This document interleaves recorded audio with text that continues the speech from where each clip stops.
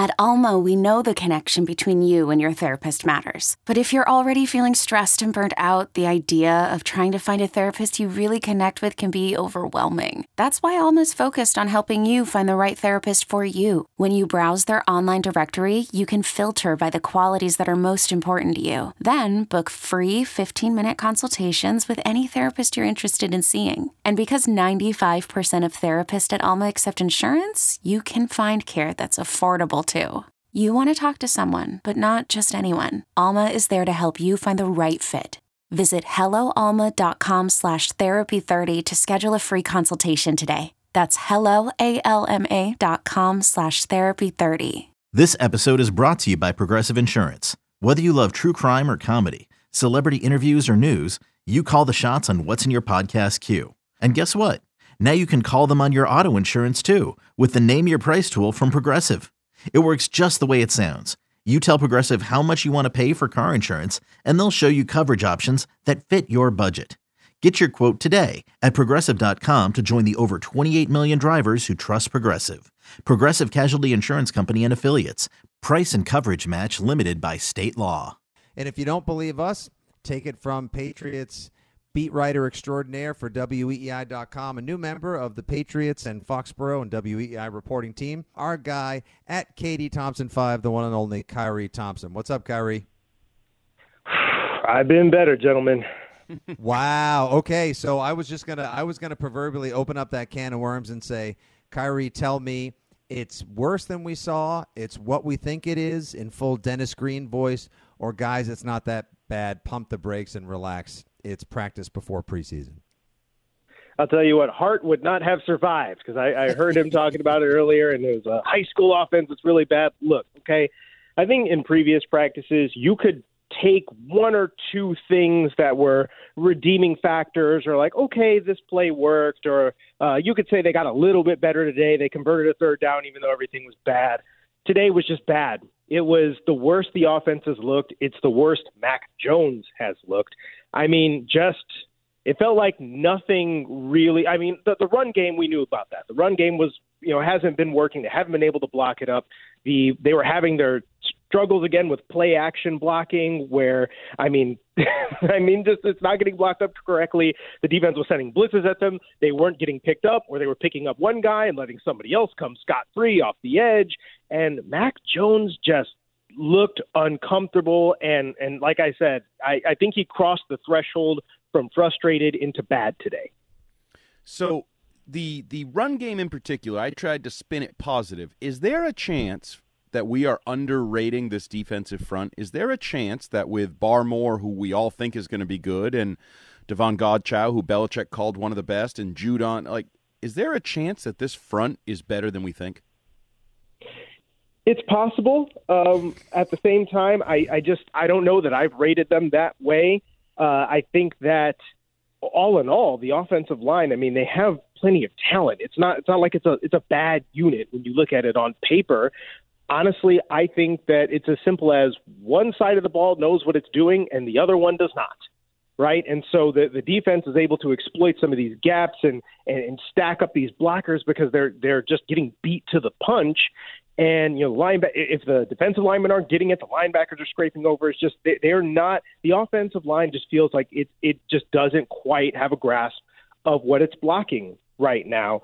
And David Andrews did not want to talk about it after practice. He was very frustrated. And, it's, again, kind of saying, like, look, we're all trying to be as good as we can, and, it's a process and all that. But you could tell from the tenor of this team right now that they know there's just something missing here, and they've got to get it into gear. But to answer your original question, I don't think that it's all about the defensive line being good. I think it's the offensive line being bad. Damn it, I tried. What a damning indictment it is when Khari Thompson, host of the First and Foxborough podcast, says, this comes down to one side of the ball knows what they're doing and the other one doesn't. You said that in early August, 3 days before the first preseason game, just a month before the first actual game of an NFL season where the Patriots are coming off of a playoff season, a Bill Belichick coach team. okay, go way back to like the OTAs and the spring practices, Khari, and there were some reports that sort of trickled out. They were a tad unconfirmed, but they were sort of reports that there was frustration from the players back then that people didn't know what the heck was going on, and they weren't exactly sure what they were doing, that things seemed, I won't say half-assed, but poorly organized.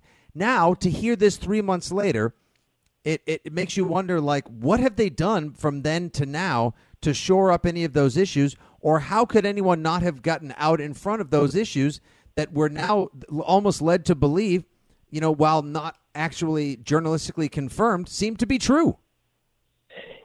It's honestly a bit distressing when, so obviously from the beginning, the very first 11-on-11 period, the first thing that happens is Trent Brown, your best offensive lineman, jumps off sides or false starts. And then from then on, you just have run stuff. Nelson Aguilar incompletion. Mac Jones turfs it's got nowhere to go. And I feel like you can feel it out on the field, especially during that segment. I think there have been times where it's like, okay, they're grinding it out. But I felt like during that segment, the frustration was palpable to the point where you could almost see the thought bubbles going up in front of, ahead of everybody and just be like, what is going on? I saw Mac Jones kneeling on the sideline next to Jacoby Myers and Nelson Aguilar, and his body language just almost seemed to radiate like, what in the world is happening here? We're obviously not in these rooms, right? We don't know what is being taught, exactly what way it's being taught. We can only go off of what we've seen from play to play, but it just feels like today was a turning point. Today did feel like a regression. It didn't feel like, okay, we're just grinding it out and it's a process. Today just felt like this team is now questioning itself on a grander level. And Bill Belichick talked about it before practice, the idea that, look, okay, there's a certain point where ultimately you will have to make that judgment on this offense, what works, what doesn't, but we're not really into that right now. I just feel like that takes on a whole different meaning after what we just watched. Do you think there is the unfortunate possibility that the confidence will become shaken, Mac Jones and some of these offensive players? Because it's one thing to, quote, trust the process, to steal a phrase from another sport, when you trust the coaches, you trust the scheme, you trust the history of the scheme. It's another thing when it's new coaches, curious coaches, new scheme. They don't have a history, and you're struggling for 2 weeks out of the gates. Isn't it only human nature to start to really have doubts? Well, I mean, Mac Jones's feet were doubting everything he was doing today. I think that his play today was the most troubling, because I think that there were times where he's holding on to the ball, he's holding on, and he chucks it out of bounds, and you could tell the frustration. But today really looked like seeing ghosts, where, I mean, he turfed a check down to J.J. Taylor, who was 4 feet in front of him, just kind of lobbed it, and it goes. He was trying to complete the pass, and it just flutters out of his hand, and the entire time he's got those happy feet, right? Like they're just kind of jumping up and down like he's running in place. I feel like I never used to see that from Mac Jones. And I feel like in theory, right, the theory of this offense and what they're trying to do makes sense in that you had a system in place for over 20 years, but the people who were in charge of building that system and making it what it was are gone. And when you have a young quarterback like this, it makes sense that, okay, maybe you got to start from a lower point here, and then you build it back up, and then you complicate it and build on it from there. But right now, the foundation is looking as shaky as Mac Jones's feet were today, and that's rough when you consider that he was known last year for being precisely the opposite of that. How does it go from, like, not a single person would have told you Mac would have been a concern of Pats fans heading into year 2. In fact, as we were just discussing during the previous break, if anything, they would miss the coaching, being in the ear, the guidance, the tutelage, the play calling, the trust, the value, the paternal nature of Josh McDaniels as he groomed and developed Mac Jones. But if you watch his senior season at Alabama, you saw what he was capable of when they would sort of let him cook or at least prepare the groceries or, open the box and make something last year, even making mac and cheese, whatever you want to say. Nobody would have said, well, I'm concerned about Mac Jones doing that this year. like this has to be somebody else's bad, if you will, because I can't believe that Mac Jones, with all the work he put in, with all the throwing sessions, taking care of his body, his fastidiously dedicated, his almost obsessive nature, would have just completely come unglued in one offseason. This just seems ludicrous, if not infuriating, to hear. Seeing ghosts? Are you kidding? I mean, I'll tell you this. I mean, the hope is that this is one practice, right? It's going to be bad. And obviously you had your little players only meeting on the field. The wide receivers had an even longer one out there. So they know that this has to improve. And again, I think that at its core, right, Mac Jones is not a bad football player, right? This was a really bad practice for him and a bad practice for the offense. I don't think that this is solely his bad. I mean, yeah, he missed throws that he normally, doesn't miss today, and he looked out of sorts. But this is a systemic problem right now. The whole offense is trickling into, his play. Now, in the last 2-minute drill, all of a sudden, it's like 80% speed. But, then it seems like once you turn the brain off, then he's hitting his receivers. They're winning one-on-one matchups, and it looks smooth, and they're getting down the field. And during 7-on-7s, when you take the offensive line off the field, then all of a sudden it's like, okay, we move down the field. There's a nice jump ball touchdown to Devontae Parker and Tyquan Thornton. If you want to talk about positives, Tyquan Thornton was really good today, right? So let me just sprinkle that in there for you. I think that he's getting better every day, and I think he looks like a guy who might actually do something.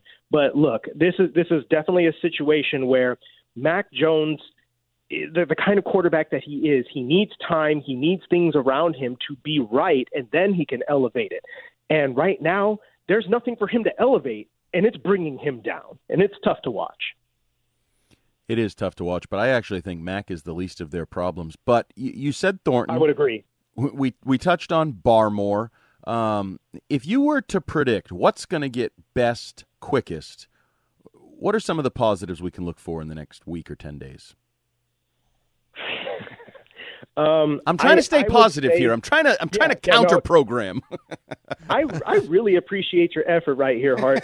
Look, I would say that the thing that should, in theory, especially on that side of the ball, that should get better quicker is the run game, because I think that in the end, that's what these guys do. They run the football, and I would not be surprised to see them sprinkle in a couple more of those old school concepts and be like, you know what, let's get back to what we do and get downhill and bash these guys, okay?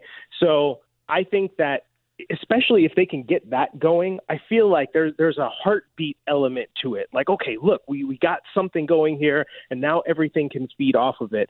So I don't know. I think that that's the thing I'm looking for. And I feel like as an offensive line, as run blockers, all of them are too individually talented to consistently be bad, right, the entire season. So that's what I'm looking for there. As far as on the defensive side of the ball, I think that, I kind of downplayed the defensive front, but Christian Barmore and all those guys, Matthew Judon had himself a would-be sack today. I think that front seven is probably going to be a little bit less problematic than we thought. So overall, I would say probably the defensive front is probably going to be the thing that gets good fastest. And then the offensive line, I don't know. I feel like there's got to be a turnaround coming because they're too good to be this bad. Dante, oh Dante, wherefore art thou, Scarnecchia?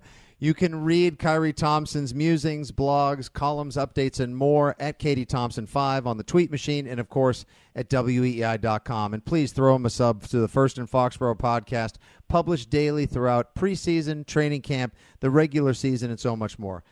Thanks for reaffirming what we believe to have been true, validating all of the social media we had read, and driving me one step closer to the fridge where I keep the emergency sauce and cigarettes on nights like this. Khari Thompson, great job, buddy. Thanks for joining us. Peace out, gentlemen. Okay, Andy. Great. You see, I feel like I'm carrying my fair share of the positivity weight around here. I'm just saying that. Khari noticed it. I've had to carry you a little bit, and it's not all wrong. But I will say, everything we've seen is alarming, and maybe most alarming is the way it could be wearing on your quarterback and is certainly wearing on other players, with David Andrews pulling together players-only meetings and then cutting his own press conference short because he just can't talk about what's going on out there. That's pressure. That's alarming. That's starting to build. That's taking it beyond just the reps on the field, and now it's becoming a thing. There you go. That's it. It's all part of the plan. Belichick wants to break him down before he builds him back up into the lean, mean, Black Stallion. playoff competing Super Bowl championship machine. That's going to do it for another 6 Rings and Football Things. The Patriots are scuffling. Mac Jones is frustrated. David Andrews is frustrated. And Bill Belichick has some work to do with his 2022 football team. And as he does that work, 6 Rings will be there every step of the way to break it down.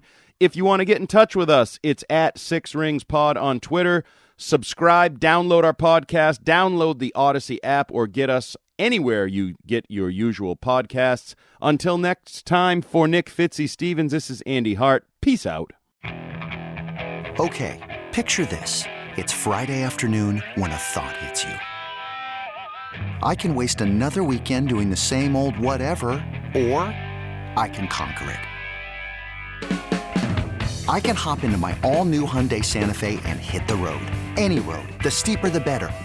Because my all-new Santa Fe is available with H-Track all-wheel drive, so I can hit the trail without a worry in the world. Heck, with 3 rows and best-in-class rear cargo space, I can pack the whole family in with all our gear. We've got available dual wireless charging for our phones, so we'll never lose touch with civilization, and we won't lose touch with the primordial power of Mother Earth. So which is it? Waste the weekend or do something a little more epic? And conquer it in the all-new Hyundai Santa Fe. Visit HyundaiUSA.com or call 562-314-4603 for more details. Hyundai, there's joy in every journey.